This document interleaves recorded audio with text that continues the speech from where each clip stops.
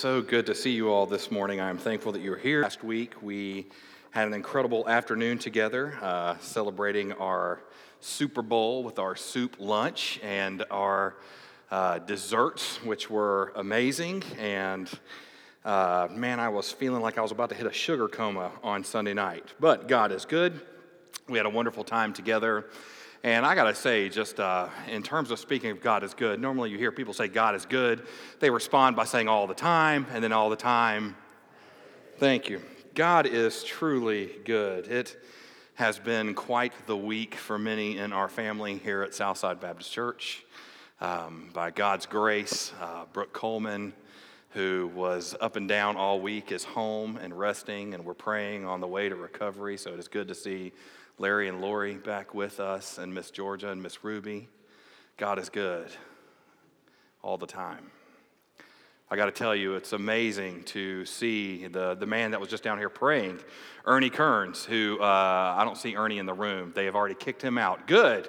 We've learned our lesson about Ernie. No, Ernie was earlier this week. Ernie, most people may not have known this. I don't know if you knew it or not, but he was actually in the emergency room the first couple days of this week and was very sick. We didn't know what was going to happen with Ernie, but by God's grace, Ernie's back with us today. And then Miss Judy Hartman, who I see you back there, Miss Judy. Miss Judy was also very sick this week. Not sure what the week was going to look like, but by God's grace, she is back with us today. And so I'm thankful for that. And Miss Judy, I apologize to you for every harsh thing I said about you last Sunday because you and I were bidding over a cake, and you clearly won. And so then you got sick, and I take back everything I said. So anyway, God is good all the time, and all the time, God is good. Amen. If you have your Bibles, and I hope you do, we're continuing on with our study through our series called The Gospel. We are still in the Gospel of Mark, still in Mark chapter 10. And so I would invite you to go ahead and turn there with me now. Now we are moving on from a very tough and yet grace-filled text into another text today, or question today, that we need to make sure that as believers in Jesus Christ, we get right within ourselves. And so as you're turning to Mark 10, I want to ask you this question. Have you ever had a moment where you began to question your purpose in life? Maybe you've asked yourself this question before: why am I here?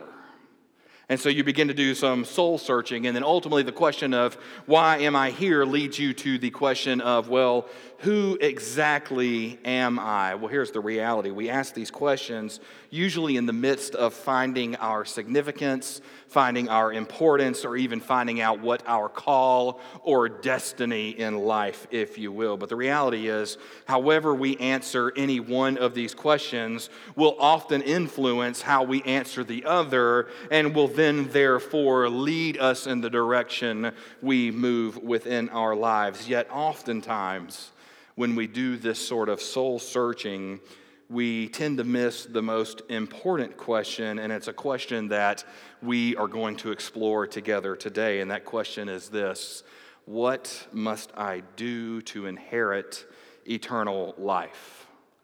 Now, our text today will address that question of who or what should have first place in our lives. It's almost like we read Paul's words to the church of Colossus in Colossians chapter 1, verse 18. We read that Jesus demands that people give him the priority, or give him the first place in their lives above all else. Now, Paul knew this, but what we are going to see today in Mark chapter 10, Jesus actually teaches on that same principle, and he begins to answer the question, what must I do to inherit eternal life? So if you have your Bibles, and I hope you do, I would invite you to join me in Mark chapter 10. We're going to begin reading in verse 13, and if you have found your place in the Word, and you can and you are able, I would invite you now to stand in honor of the reading of the Word of God. Now again, this is the Gospel of Mark, the good news of Jesus Christ. In Mark chapter 10, beginning in verse 13, he writes, "And they were bringing children to him that he might touch them. And the disciples rebuked them. But when Jesus saw it, he was indignant and said to them, 'Let the children come to me. Do not hinder them, for to such belongs the kingdom of God. Truly I say to you, whoever does not receive the kingdom of God like a child shall not enter it.' And he took them in his arms and blessed them, laying his hands on them. And as he was setting out on his journey, a man ran up and knelt before him and asked him, "Good teacher, what must I do to inherit eternal life?" And Jesus said to him, "Why do you call me good? No one is good except God alone.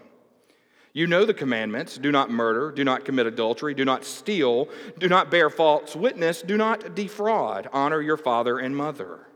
And he said to him, "Teacher, all these I have kept from my youth."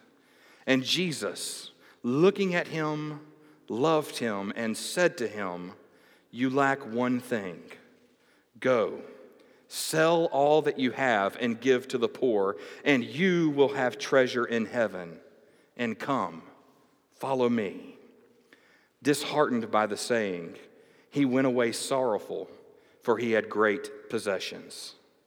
And Jesus looked around and said to his disciples, "How difficult it will be for those who have wealth to enter the kingdom of God." And the disciples were amazed at his words. But Jesus said to them again, "Children, how difficult it is to enter the kingdom of God. It is easier for a camel to go through the eye of a needle than for a rich person to enter the kingdom of God." And they were exceedingly astonished and said to him, "Then who can be saved?" Jesus looked at them and said, "With man it is impossible, but not with God. For all things are possible with God." Peter began to say to him, "See, we have left everything and followed you."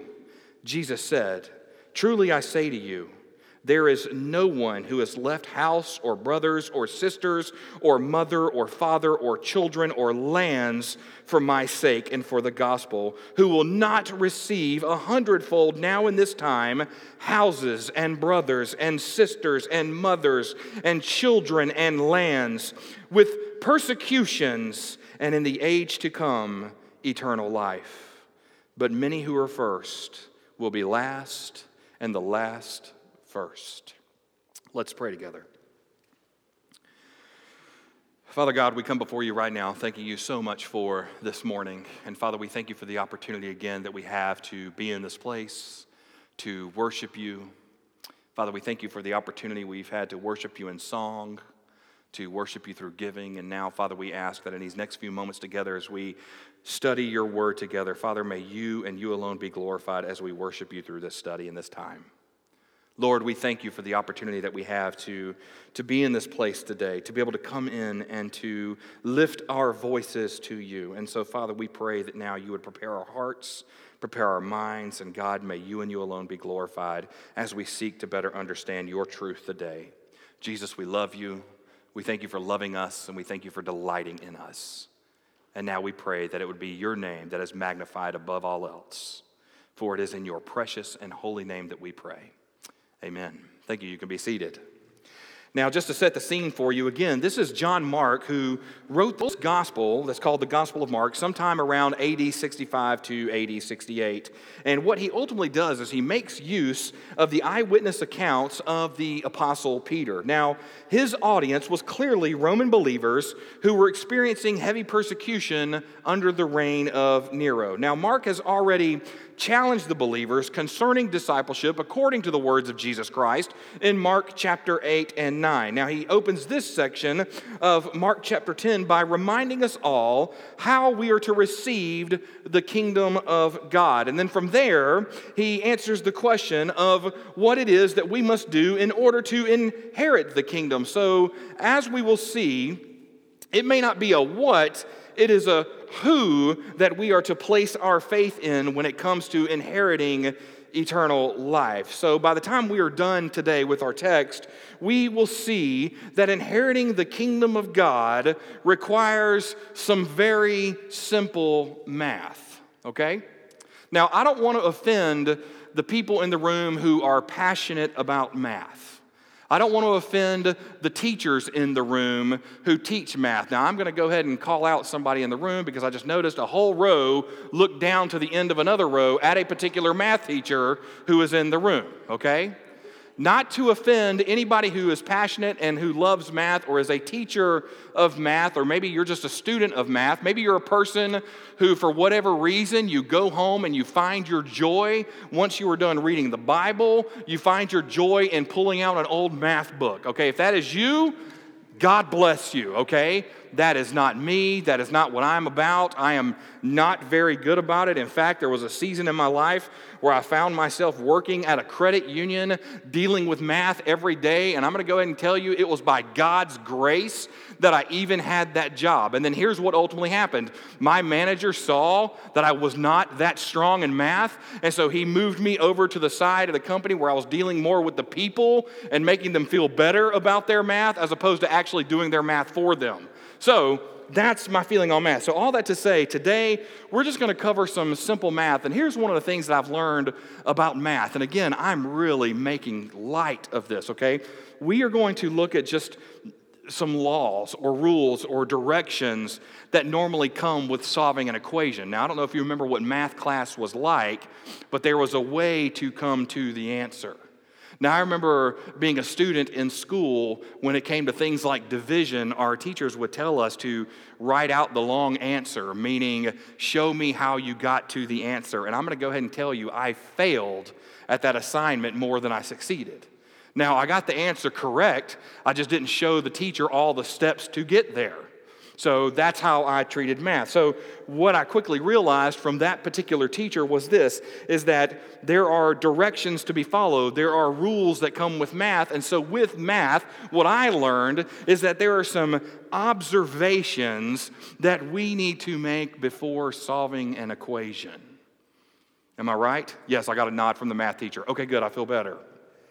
So what I want us to look at today is I want us to look at some simple math observations from Jesus' teaching here in Mark chapter 10, verses 13 through 31. The first observation being this: we are to receive the kingdom of God with the faith of a child. Now we see this in verses 13 through 16. Here in this text, we see that Jesus had a special affection for children. Now, it was an affection that he had for them, yet the disciples did not share that same affection. You see, Jesus loves the children for both who they are and for what it is that they can teach. In fact, we will be hard-pressed to find another moment in any ancient literature that shows a similar concern or affection for children than what it is that Jesus shows when the children come to him. Now we look at verse 13. Verse 13 opens by saying, and they were bringing children to Jesus. Now, they would have been the parents, they would have been the extended family members, perhaps even friends who were bringing children to Jesus. You see, they wanted the children to be touched by Jesus, if you will. They wanted the children to meet him. And so the disciples, upon seeing this, thought it was a huge waste of time for the Messiah, for the Savior, to be spending this time with children. And so the disciples began rebuking the people. Now again here, just as we saw in Mark chapter 8, we saw it in Mark chapter 9, again we see the disciples have much to learn as they try to limit access to Jesus Christ, and their behavior now begins to reflect an attitude of elitism or exclusion, if you will. Now, we need to pay close attention to this, because if we are not careful as a church today, we can find ourselves in the same boat. You see, oftentimes in churches, we have created what we call silo ministries. And this is where we isolate different groups away from the church as a part of the church. And the reality is, in particular cases, in many instances in the American Evangelical Church, we have created separate ministries for our children, separate ministries for our youth, and our purpose was not to simply give them their own space. Our purpose was to simply remove them because they were a distraction to us as adults. So in order to examine where we are when it comes to children in worship, we need to be able to answer the following question. Do we love our children, or are we like the disciples who basically said there is no time for babysitting? You see, the answer to that question for us here at Southside can be found in how we answer the following question. Are we as adults willing to work in the nursery? Are we willing as adults to help with Vacation Bible School? Or are we willing as adults to go and watch our children in their sports and in their other extracurricular activities? Now notice this, I said our children in reference to our children and our students here at Southside Baptist Church. Why? Because it takes an entire faith family. It takes an entire village to raise a child in their spiritual upbringing for Jesus Christ.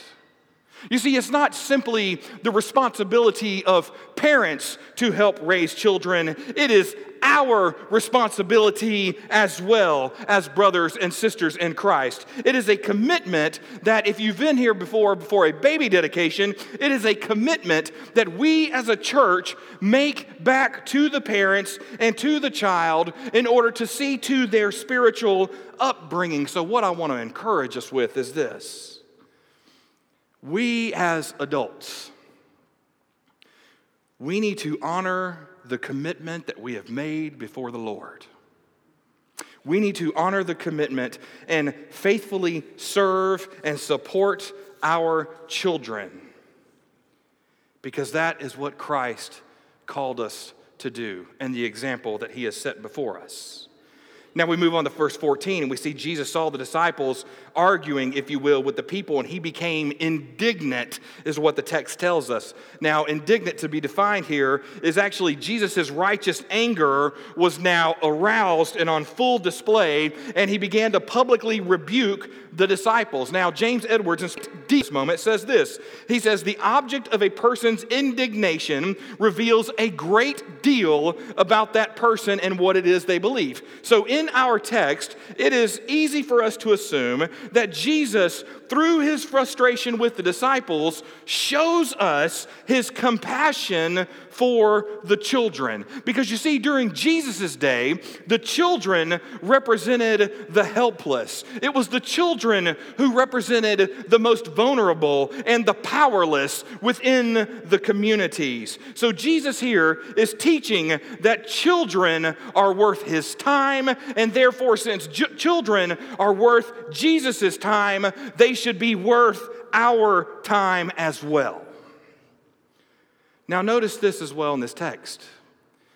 The children come to Jesus full of hope. They come to Jesus full of trust. They are completely helpless, and yet they come to Jesus Christ in order to be received with open hands. Now, they don't know all that they need, yet they know they need some sort of help like our kids do today. They bring nothing but empty hands, which is appropriate because it then becomes the hands of Jesus Christ that will then fill their empty hands. We move into verse 15. Verse 15 teaches us the importance of verse 14. Jesus teaches here that like a child waiting to be picked up, the kingdom of God is not something that is earned, rather it is something that is received. Think about this in terms of picking up a child. Now, I think about it in terms of picking up my youngest child, Skylar. You see, Skylar has no problem walking up to me or to Allison, and before she even says a word, she looks up at us and she raises her hands. Now, I'm going to go ahead and tell you, I have learned that when a 4-year-old raises both hands to the sky, that is not an act of surrender, okay? It's not an act of, Father, everything you have taught me is right, and now I will abide by your rules. No, what it means is she wants to be held. She wants to be picked up, and she wants to be close to us. You see, here's the reality when we pick up a child. None of us as adults have never looked down at a child with their arms raised and said, I will lift you, but first you must repent and follow me. None of us have ever looked down upon a child and said, I will hold you, but first you must go and wash my car. Or first you must go and vacuum the house. Or first you must go see your mother because I don't have time for this. No, when we see the arms raised to the sky as adults, as parents, we naturally scoop up our children, pick them up, and hold them. You see, when it comes to picking up a child, there is no expectation. There is no rule that we place upon them when we pick them up, before we pick them up. You see, it is simply done. Well, the same can be said with Jesus Christ for us and his kingdom. We get into verse 16. And here we see a beautiful picture of the amazing grace of the gospel. We see Jesus here picks up the children. These children brought him nothing, and yet he picks them up and he begins to bless them. In other words, he gave them a meaningful touch. He gave them a spoken word, and he attached a high value and intrinsic worth to what would be considered the least of these during Jesus' day. You see, for us today, we too need to see that when it comes to our relationship with Jesus Christ, we bring nothing to him. All we have is Jesus. We have not earned it, and yet he chooses to bless us with it. In the same way, just like our children, just like Jesus with the little children, we need to lift up our kids. We need to pray for them, realizing that we have the greatest gift, which is our salvation in Christ, and it is our responsibility as adults to impart that upon them. So my prayer here at Southside Baptist Church is that we would point our children to the God who saves, the only one who can truly bless them. Our second observation that we see in the text is this: receiving the kingdom is actually easy. We see this when we look at verses 17 through 22. Now, Jesus was continuing his journey to Jerusalem. Jesus is still with the disciples, who we can now quickly assume are a band of struggling students who can't seem to grasp what it is that he has been teaching in Mark chapter 8, Mark chapter 9, and then here again in Mark chapter 10. Now, he has just finished talking with them about how they should have faith or a simple childlike reliance upon him. Now, all of a sudden, after seeing this teaching played out firsthand with the children, they continue on their journey, and then a young man approaches them who is the complete opposite of a helpless child. In verse 17, we see a man of great wealth, or a man of many possessions, now runs up to Jesus. Now, we call him the rich young man, or the rich young ruler, if you will, because in Luke chapter 18, verse 18, he is actually called a ruler. In Matthew chapter 19, verse 22, he is called young. So what we can safely assume about this man from the text is we know that he is a powerful man. We know he is a man of affluence and also a man of influence, which would be completely the opposite of the children that we just saw with Jesus. Now, the man runs up to Jesus because he knew that Jesus, according to the text, was setting out on a journey. This man realized that he may not get another opportunity to talk to Jesus, whose teachings were like nothing he had ever heard before. Now, notice what the text says. It says that the man knelt before him. Now think about that for a moment, because here is a remarkable sign of respect.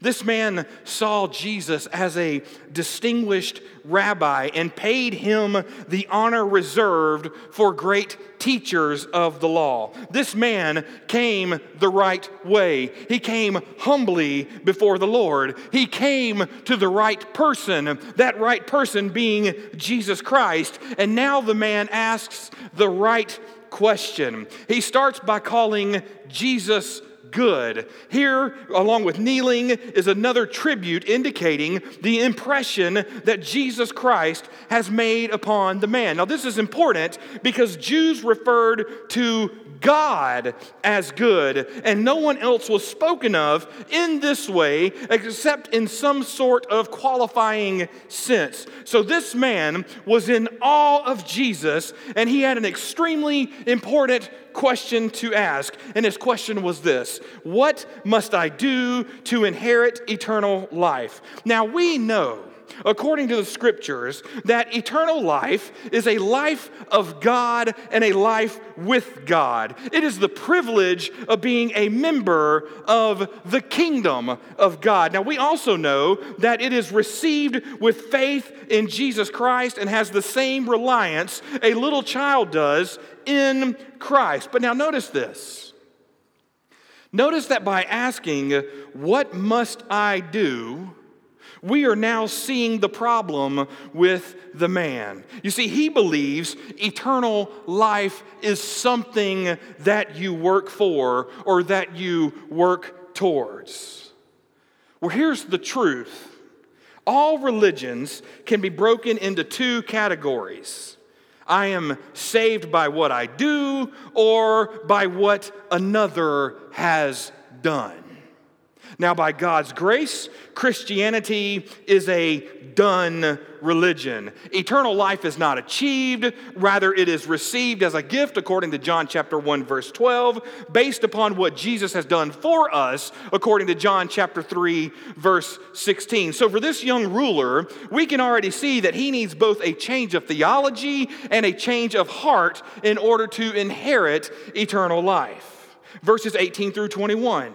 Jesus now answers the question with a theological question of his own. He asks the man, "Why do you call me good?" Now, Jesus here puts the focus back where it should be. That focus is God alone. Jesus acknowledges here that the man's starting point was actually wrong. Now, no doubt this man was probably a good man by Jewish standards, but he was focused on himself. And so Jesus forces him to look at God and therefore implicitly confronts the man with his evaluation of who Jesus is. You see, to call Jesus good is to call him God. And if he is God, then it would be appropriate to call him good. It would be appropriate to worship him. It would be appropriate to follow him and therefore obey him. And so Jesus challenges the man to think carefully and to choose clearly what his words should be. Now, Jesus does not wait for the response from the man to his question. Rather, he then goes on to cite the last 6 commandments, which addresses our relationships with one another. Now, the man then responds by saying that he has conducted his life according to the law of God. He has honored it. He has obeyed it. It's like what we read in Paul's words in Philippians chapter 3, verse 6. The man was faultless with respect to the outward demands of the law as taught by the religious teachers of Israel. In other words, the man says to Jesus, "Jesus, I have done all these things since I was a young boy." Now notice this. The text then tells us in verse 21 that Jesus looked upon the man, that Jesus loved him. Pay attention to that because we are now entering one of the most tender and yet tragic verses in the Bible. You see, the sincerity and the earnestness about the man moved the heart of our Lord. He reached out to the man because he knew this man, made in the image of God, was so close to the kingdom of God. However, all of this was about to change for the man because then Jesus addresses the first commandment in Exodus chapter 20, verse 3. He tells the man that God must be number one. He tells him that God must be the God of our lives. No one and nothing can stand between God and us. And so here we see that this man's wealth occupied a place that only God should have in his life. Although the man did well with his other 6 commandments, he was living in disobedience, sin, and idolatry when it came to commandment number 1. You see, this sounds really simple. But the reality is, as believers in Christ, we are all called to put away anything that is an obstacle to following Jesus Christ. In the example of the man, we cannot love wealth supremely and then love Jesus supremely as well. Verse 22, we see the tragic end to their encounter. We read that the man was disheartened and he went away sorrowful. Why? Because he had many possessions. His gold, his wealth, all these things would remain his God. You see, the man got the right answer to the question. He just didn't give the right response. It's just as James Edwards says when he notices a person who leads an exemplary life, who even endears himself to the Son of God, can still be an idolater. You see, these words need to stay fresh on our minds as we move to our third observation, which is this. Receiving the kingdom of God is actually harder than we think. We see this in verses 23 through 27. Now, clearly, I am not trying to contradict myself like a good math problem would, okay? However, I do want us to pay attention to what happened with the man. You see, he came to the right person, Jesus.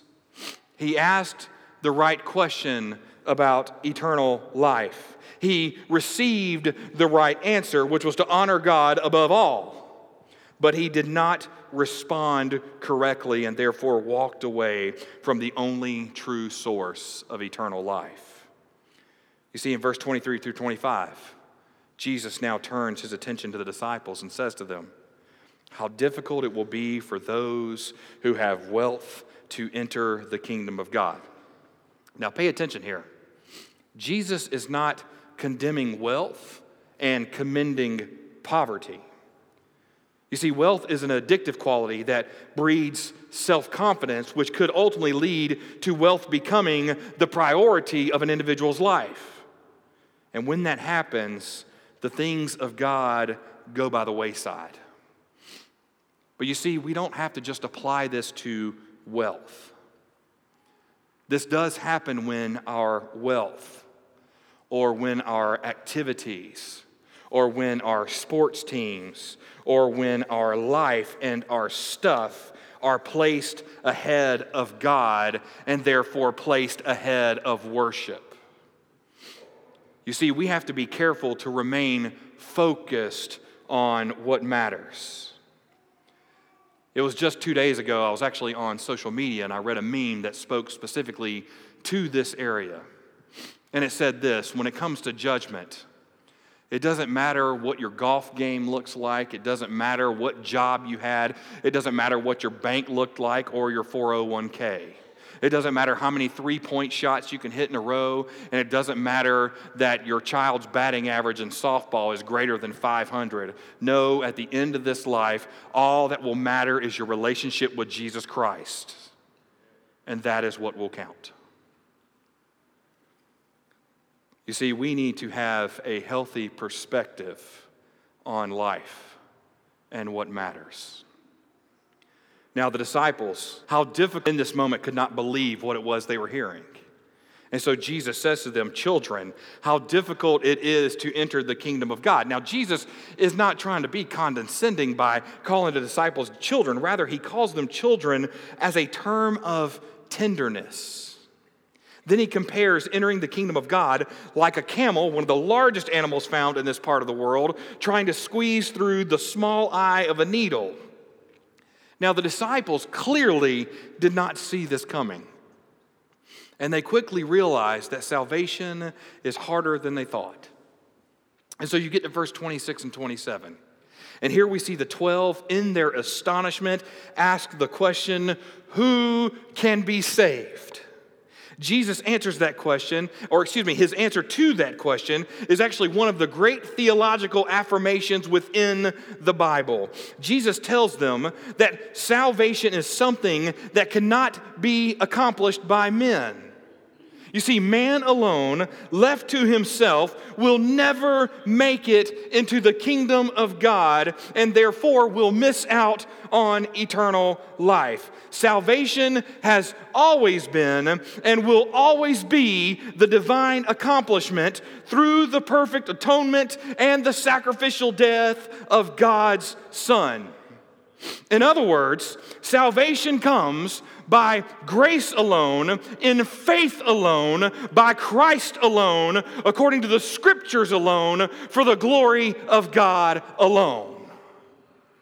We need to know and we need to remember these words. In order for Christ to be the Savior of our life, the idols of our life have to go. That leads to our fourth and final observation. Receiving the kingdom is better than we think. We see this in verse 28 through 31.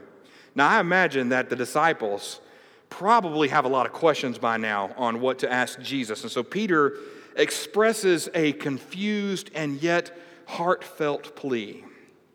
In verses 28 through 30, Peter says, "See, we have left everything and followed you." Now, Jesus affirms what Peter says and tells them that they will not fail to receive 100 times as much now in this time and in the age to come, which is eternal life. In other words, Jesus teaches that we may have to give up our home, we may have to give up families, we may have to give up wealth, we may have to give up lands. In other words, it costs to follow Jesus. However, Jesus also teaches in this moment, the blessings far outweigh the losses.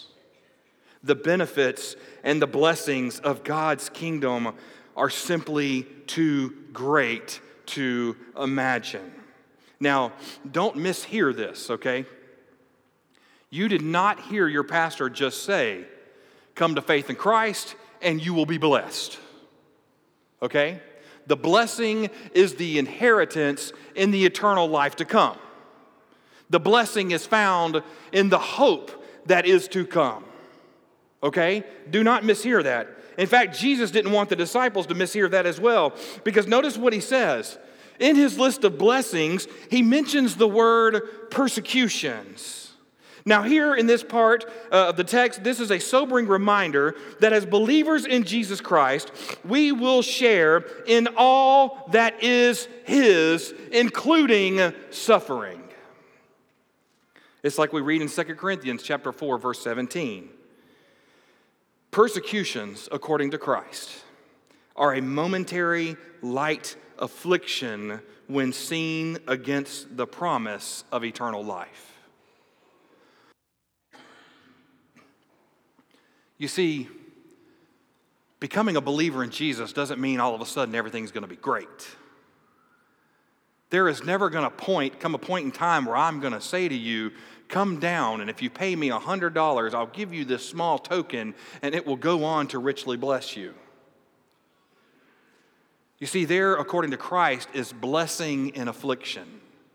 But even as believers in Christ, when we face persecutions, when we face afflictions, we have hope because we know that we rest in the hands of our Creator. We rest in the hands of our sovereign God. We get to verse 31. And here we see the grand reversal of every earthly standard of position, rank, and importance. We see here that God does not evaluate things in the same way that we do as fallen humanity. Rather, what we see God do, or what we see Christ do in this moment, is he again turns the standard upside down in a way that brings glory to him. And so we as believers should be thankful for what he has done, always keeping our focus on him. You see, the reality is when we speak of the gospel, when we speak of the good news of Jesus Christ and how Jesus transformed everything we've ever known, everything we've ever thought, everything we've ever believed, Tim Keller notes it this way. He says, the heart of the gospel is all about giving up power. It's the heart of the gospel is all about pouring out resources and ultimately serving. He goes on to say that the center of Christianity is always migrating away from power and wealth. Why? Because it keeps us from falling into the trap of self-righteousness. It keeps God the priority. You know, I imagine a world without wealth. I imagine a world without fame, a world without success. I wonder if you stripped all of that away from our world and Jesus came and asked us the question, am I enough? I've often imagined what our answer to that question would be. So you see, we need to ask ourselves the same question. If everything was stripped from us, our jobs, our homes, our livelihoods, our securities, everything that we've ever hoped, everything that we've ever known and imagined, and all we had was Christ alone, how would we answer the question, is Jesus truly enough? You see, when you think about it, it really is simple math. Jesus plus nothing equals everything. Let's pray together.